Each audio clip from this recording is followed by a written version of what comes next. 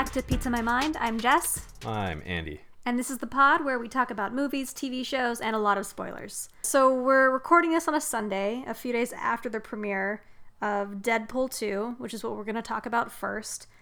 So if you haven't seen it yet and you hate spoilers, fuck you. You should still go see the movie. It was really good. But I wanted to ask you first, what did you think of Deadpool 2? I thought it was good.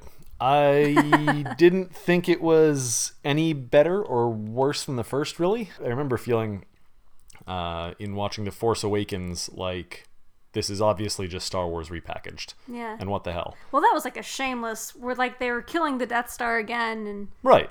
Anyway. And it didn't feel like that with this one, but it also didn't feel like it was really turning any corners or getting at anything new and groundbreaking and different. And that's okay. I think that's not what I go see Deadpool for. No. You know, if I'm seeing Iron Man or the Avengers or any of the other Marvel Cinematic Universe movies, I want it to advance kind of the overall plot, the overall structure, see how it's going to tie into everything else that's going on. And I like that Deadpool wasn't that. I like that Ryan Reynolds and the original director got into a pretty heated argument about what the movie should be. And Tim Miller. Yeah, that he wanted it to be a knockdown, drag-out, gigantic scale blockbuster, and that's not Deadpool. That would distract, I think, from it's a lot Deadpool's, more intimate. And it has to be for the jokes to work. Yeah. And so I think that was a very good decision, and that's one of the reasons I like it so much, especially coming on the heels of Infinity War. I mean, you can't try and out action Infinity War. No. But if you try to do a campy kind of very inward looking to the MCU and poking fun at it version, you know, where Ryan Reynolds is making fun of Josh Brolin's character and calling him Thanos, it's like a nice comic relief valve for the MCU to just give a nod to everyone who's built up a lot of action overload. That's what I liked about this one. So that's what I liked about the last one, and it's no different, but that's okay. It doesn't need to be. Yeah, I liked it. I don't know if I would say that one or the other was actually better. Honestly, Deadpool 1 and 2 they're considered superhero movies. Technically, Deadpool is a superhero. They're in the MCU, but I consider both of them really well done comedies more than anything else. There's plenty of action. There's definitely enough gore to merit the R rating, but they're very self-deprecating, fourth wall breaking, referential stuff. And I think it made me laugh a lot more than any other movie I've seen in a while that's supposed to be a comedy. And I loved when Deadpool called Josh Brolin's character Thanos instead of Cable, just brazenly admitting, yes, we're using the same actor for two different villains in the same universe. That stuff was really funny to me. And the one point where Josh Brolin is saying something about planets being, you know, just eaten up by humans and how we had just wasted it, and Deadpool just chuckles and laughs and says, planets. And which is again on the heels of Infinity War is really timely just to be laughing at okay, we can do that whole big scale thing where planets are at stake, or we can stay closer to home and to just, you know, the people around you having to be worried about and fought over, and laugh at the people who try and just have these delusions of grandeur and in, you know, world and universe domination. Yeah. They're making fun of themselves before anybody else could even make fun of them. So they're kind of impervious to critics saying like, oh, you're doing this or that. You're copying this, or you're reusing a character. Even though I would still say some reviews mentioned that it felt too much like a parody of itself, or like a ripped off fanfic turned into a script, and it didn't work for them. Those are the people that made the Rotten Tomatoes score 84% instead of like 100%. But you're saying that didn't bother you? No, not at all. I mean, where are those people when Infinity War comes out or Captain America Civil War comes out, which I love the shit out of them, and that's fine, but they are all the same movie. There's a big bad guy and some collection of the heroes come together to beat up a big bad, and that's fine. But I mean, if you're talking about Deadpool being too much of a parody of itself, and you're, you know, part of the 7% that voted for one of the low 90s rated Avengers movies, for example, and then suddenly you're a detractor on Deadpool, then go to hell and get off your high horse. Yeah, basically, I liked it. I think if it was someone other than Ryan Reynolds trying to pull it off, it may not work. I feel like there are certain people who are maybe even comedic actors or charismatic actors. There's plenty of them in the regular Avengers movies. But I feel like if it wasn't Ryan Reynolds, I don't know, it probably wouldn't work as well. But it does. I think a lot of people are saying, I think Ryan Reynolds including, say that, this was the role he was born to play.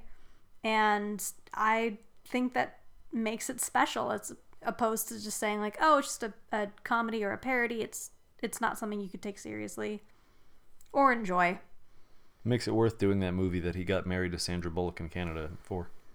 The Proposal? Yep. Josh Brolin loves The Proposal. And he's made that known on all of the press junkets. And that's because he's not as funny as Ryan Reynolds and can't charm them. So he just has to say things that sound nice. He was a good Cable, though. That was cool. That was a cool villain. Yeah, well, villain that's half machine and grimaces the whole time. Yeah, Josh Brolin's perfect for it. Yeah. You just take outtakes from Sicario and throw a little CGI in them. Exactly. So on that note, I say that sums up our review for Deadpool 2. I would say go see it. Yes, I think kicks it's ass. a good one. Yeah. And now for a quick break. And we're back with our next segment, Streaming Addictions, where we talk about the latest in TV series and our favorite streaming services. So last weekend, there were a lot of finales for HBO. There's Barry, Silicon Valley. Andy, did you have any predictions based on the stuff that happened with the finales last week about either show's next season, Barry or Silicon Valley? Yes, I'm going to enjoy Barry and I'm going to be bored of Silicon Valley. That is my prediction. It's basically mine. I've had enough of Silicon Valley, I think. I don't know if it was all of the Verizon commercials with Thomas Middleditch that just did it for me and made me not be able to watch season 5. Or if it was more just the miraculous, shit, we ran out of time and we have to write the rest of the season before the writers go on vacation, where they just turn the corner and all of a sudden they still don't have any real users. And all of a sudden they're renting out this airplane hangar-sized office space. It was a weird way to end. I don't know, maybe I missed something, maybe I zoned out. I mean, it's a comedy, so I don't want to hold it to a really rigorous, Westworld-like level of complexity and storytelling and, needing to get every tiny little detail in place. But it just felt kind of lazy and like they don't know what to do with the show anymore. Seasons 1 and 2 are really good. I liked season 3. Season 4 wasn't bad, and this just felt forced, which is ironic because I really wanted the season that TJ Miller left to be the best season, but I know. So far, I guess it's done now, so I was let down. Yeah. I mean, now that we've wrapped the 5th season, it's really starting to feel cyclical and formulaic. I predict that for season 6, Pied Piper is going to almost go under or get sued. But then everything works out in the last 5 minutes of the season. That is my prediction. Yep. It's kind of a shame or because... summary. Yeah.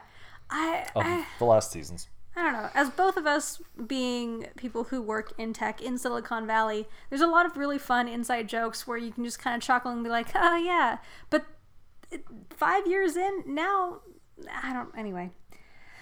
Yeah, there's that. On the other hand... I need... The one thing I will say is that they did seem to push a little more Guilfoyle and a little more Jared this season. I do like Zach Wood's character. And I don't think those are people who can be the main focus of an episode necessarily. So it's a pretty limited amount of leeway that gives them. Mm-hmm. But I can't watch more Thomas Middleditch being the same character that he has been since season 1. I need a little bit of development or a little bit of change, growth, progress, anything. Or sum it up.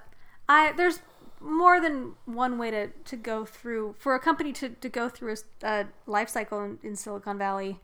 The place, not the show. Anyway, sounds like there's a similar disinterest happening for Silicon Valley for both of us. But Barry's coming back, so Barry, yes, I'm that happy. was that was confirmed that Barry got picked up for a second season. Barry, on the other hand, I think is really wonderfully weird and dark, yet really funny. Bill Hader has definitely found a very unique storyline. I can't really think of anything else like it out there right now. So yeah, I'm just I storyline aside, all of the rest of it, I'm still I think I'm still in a place where I was when I went to see Foxcatcher with Steve Carell. with Steve Carell from The Office was the only place that I'd seen him before that, and Anchorman. And then all of a sudden he's John DuPont, and this just incredibly creepy and just made your skin crawl, and you know, the level of transformation and the level of someone who, you know, in Bill Hader's case played Stefan, becoming this SNL killer guy. with a soft side and then more of a soft side, but he's still struggling. I mean, I'm just still blown away by his performance, not let alone anything about the story. Yeah, he has a lot of layers, and it's so weird seeing someone who's been silly on SNL, who just ruled SNL when he was part of the cast, and now he's this person who's very vulnerable and can be sad or conflicted and or have just any kind of emotions whatsoever that feel genuine. So I really like that show. I think it brings up a lot of really interesting questions that you'd be like, well, what would you do in this situation? But otherwise, in terms of like predictions for this second season that has been confirmed, who knows when it's going to air, I would say now that Barry has killed Detective Moss in the finale, played by Paula Newsome, very, very good, and has yet another really heavy secret to carry around, I think the second season is going to involve him confessing to his crimes. That's my prediction. I think he's starting to kill people to cover his tracks that he now knows and thinks are decent people, not just like this hit list of strangers or criminals. These are people that he's going to probably start having more and more of a conscience for, and I think he's just going to crack. See, I hope it's not that. Because then, it'd be over. But yeah. Well, not necessarily because it would be over, but because it would have to be over to have any sort of credibility, because that's one thing that they've done where none of his hits are you know, James Bond. He has a couple shots with a sniper rifle, but even then, it's broad daylight. It's these things where they kind of push the envelope as far as what he can get away with, but if it's killing a cop and then, you know, turning himself in but still managing to not have the season end with him doing 25 years to life, that'll just seem a little too far-fetched and just kind of cross that line into shenanigans that it somehow hasn't so far, even though, again, he's murdering people in broad daylight or the middle of the street. So yeah. I hope it's not that. I honestly don't have a good prediction for it. I don't know which way it's going to go, but I am looking forward to it nonetheless. Yeah, it's way less predictable than other shows on TV right now. So, yeah, I like it a lot. I guess that's all we can say about those finales, and I think we're just tiptoeing around the fact that Westworld in the last few weeks has been a lot Speaking of crazier. predictions... You have predictions, yes. Do you have predictions for Westworld? Oh, God, no. Well, I was going to say... It's like sitting through a advanced, you know, astrophysics class and just when the teacher says, okay, who knows the answer, and trying to pretend that you know what the hell is going on. I do know that I'm so incredibly, totally uninterested in Shogun World. Which apparently... Shogun? Yes.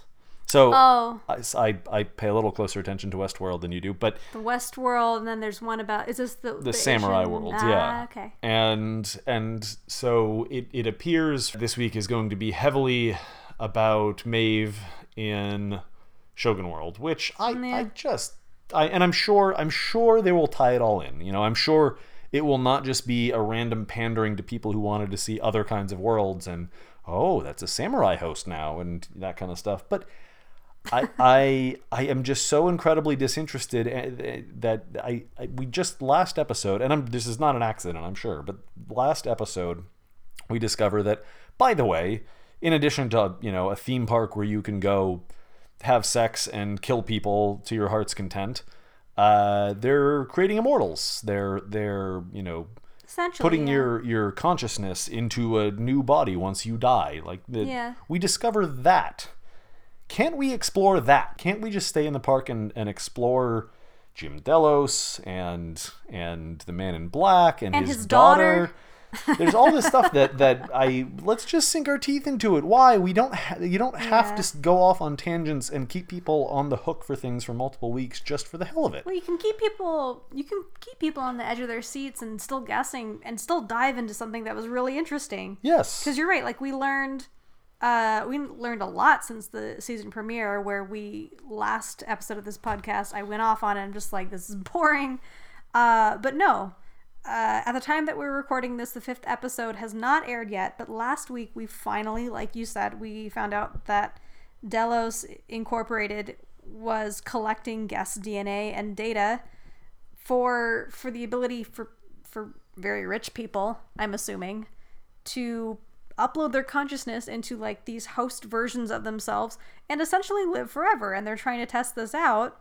And that's a really interesting concept. Well, I think it's unclear whether they have made that available to other people or not quite yet, but that's obviously their aim. I'm sure it's a secret. They had like that one test person. If there was, I don't know, if it was available. And so this is a cool theory that I was a podcast called The Recapables on the Ringer podcast network by way of Reddit. Speaking of kind of, you mentioned there being one person, Jim Delos, that they were testing it on, and the theory that I was just listening to earlier today was that there's more than just one person, that the Man in Black is actually a host himself. One theory that this person floated was that it was him and he committed suicide, the Man in Black. And then they found him. They put his consciousness back in, and now who's the one person that they made immortal or attempted to make immortal? The owner, Jim Delos. Yeah.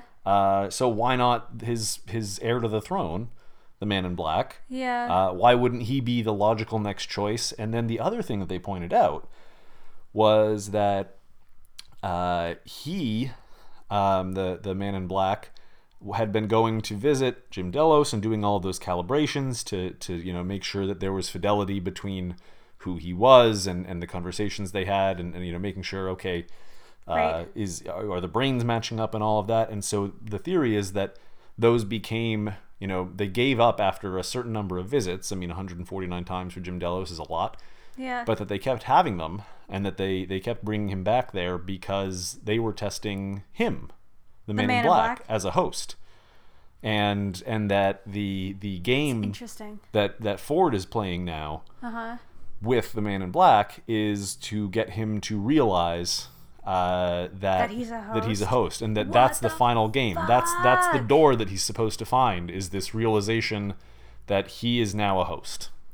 And I love the shit out of that theory, and especially it gets really interesting because now they've introduced a daughter who presumably is one of few people who would be able to tell, right? Who could show that he wasn't remembering things exactly right, or who could tell that he's a little different than he used to be. He's a little off. It's not like he really hangs out with anyone else regularly. He's too busy shooting them all, except for this Lawrence guy. But it's not like they're best friends from childbirth or anything.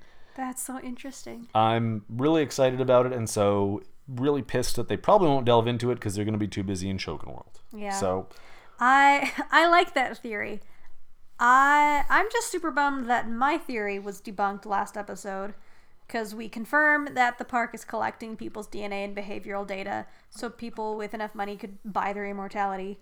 But I was hoping, and that they were collecting all this information about people so they could be able to predict bad or murderous behavior about people in the real world outside of Westworld, like Minority Report style, which would have been so much cooler than simply just like uploading. I still like that theory. I like it too. I don't think it's going to happen. That's my... No, well, but Westworld zigs and zags every 5 minutes, so you feel like until... It's like with characters where until you see their head chopped off and rolling on the ground, you can't assume they're dead. I don't know. That could still happen, although if that did, and this is not getting in the show, this is just a hypothetical discussion now. if that did happen, it does seem like that would be pretty damn unfair, because it's it's like saying that as I think it was Michael J made the joke last night, that only people who get tested for STDs have STDs, or something to that effect. That if you're going to Westworld, first of all, I think the going rate originally was $50,000 per day or something like that to visit Westworld, if I remember that correctly. Was that made known in season 1? I think it was said at some point.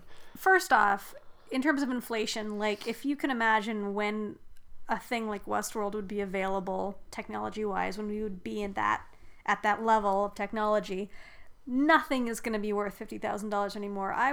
That sounds like much too low of a number, but that's just me.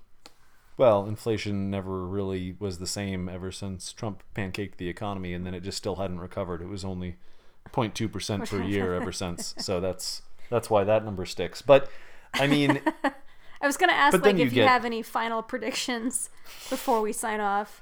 That I'll be wrong about everything I think is going to happen this week, and next week I will be absolutely over the moon about Shogun World episode. So you made such a good segue. So my prediction, I'm just going to reiterate the one that you told me the other time, where I think Westworld is on the moon. Like, in order to house this entire expansive world of multiple worlds, Shogun World? Shogun World, Westworld, etc., Safari World.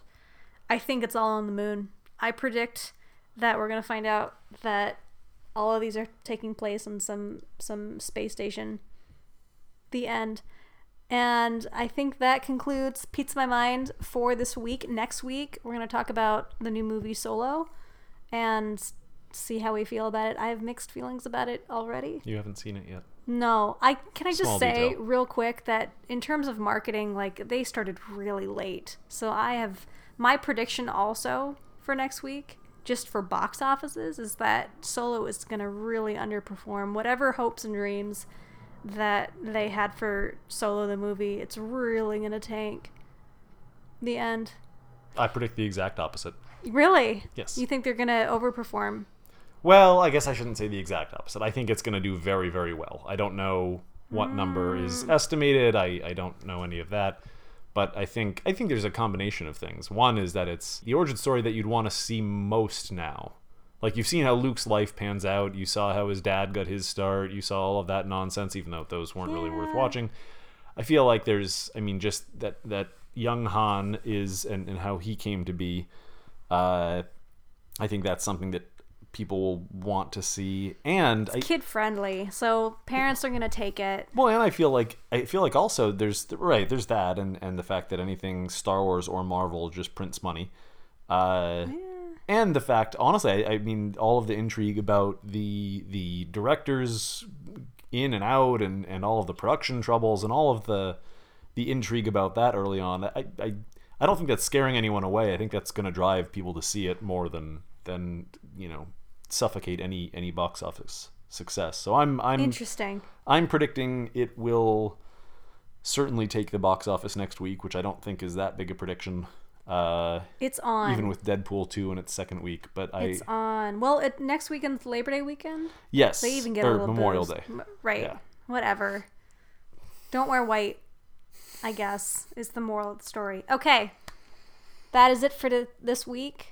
And we'll see you next week. See you next week.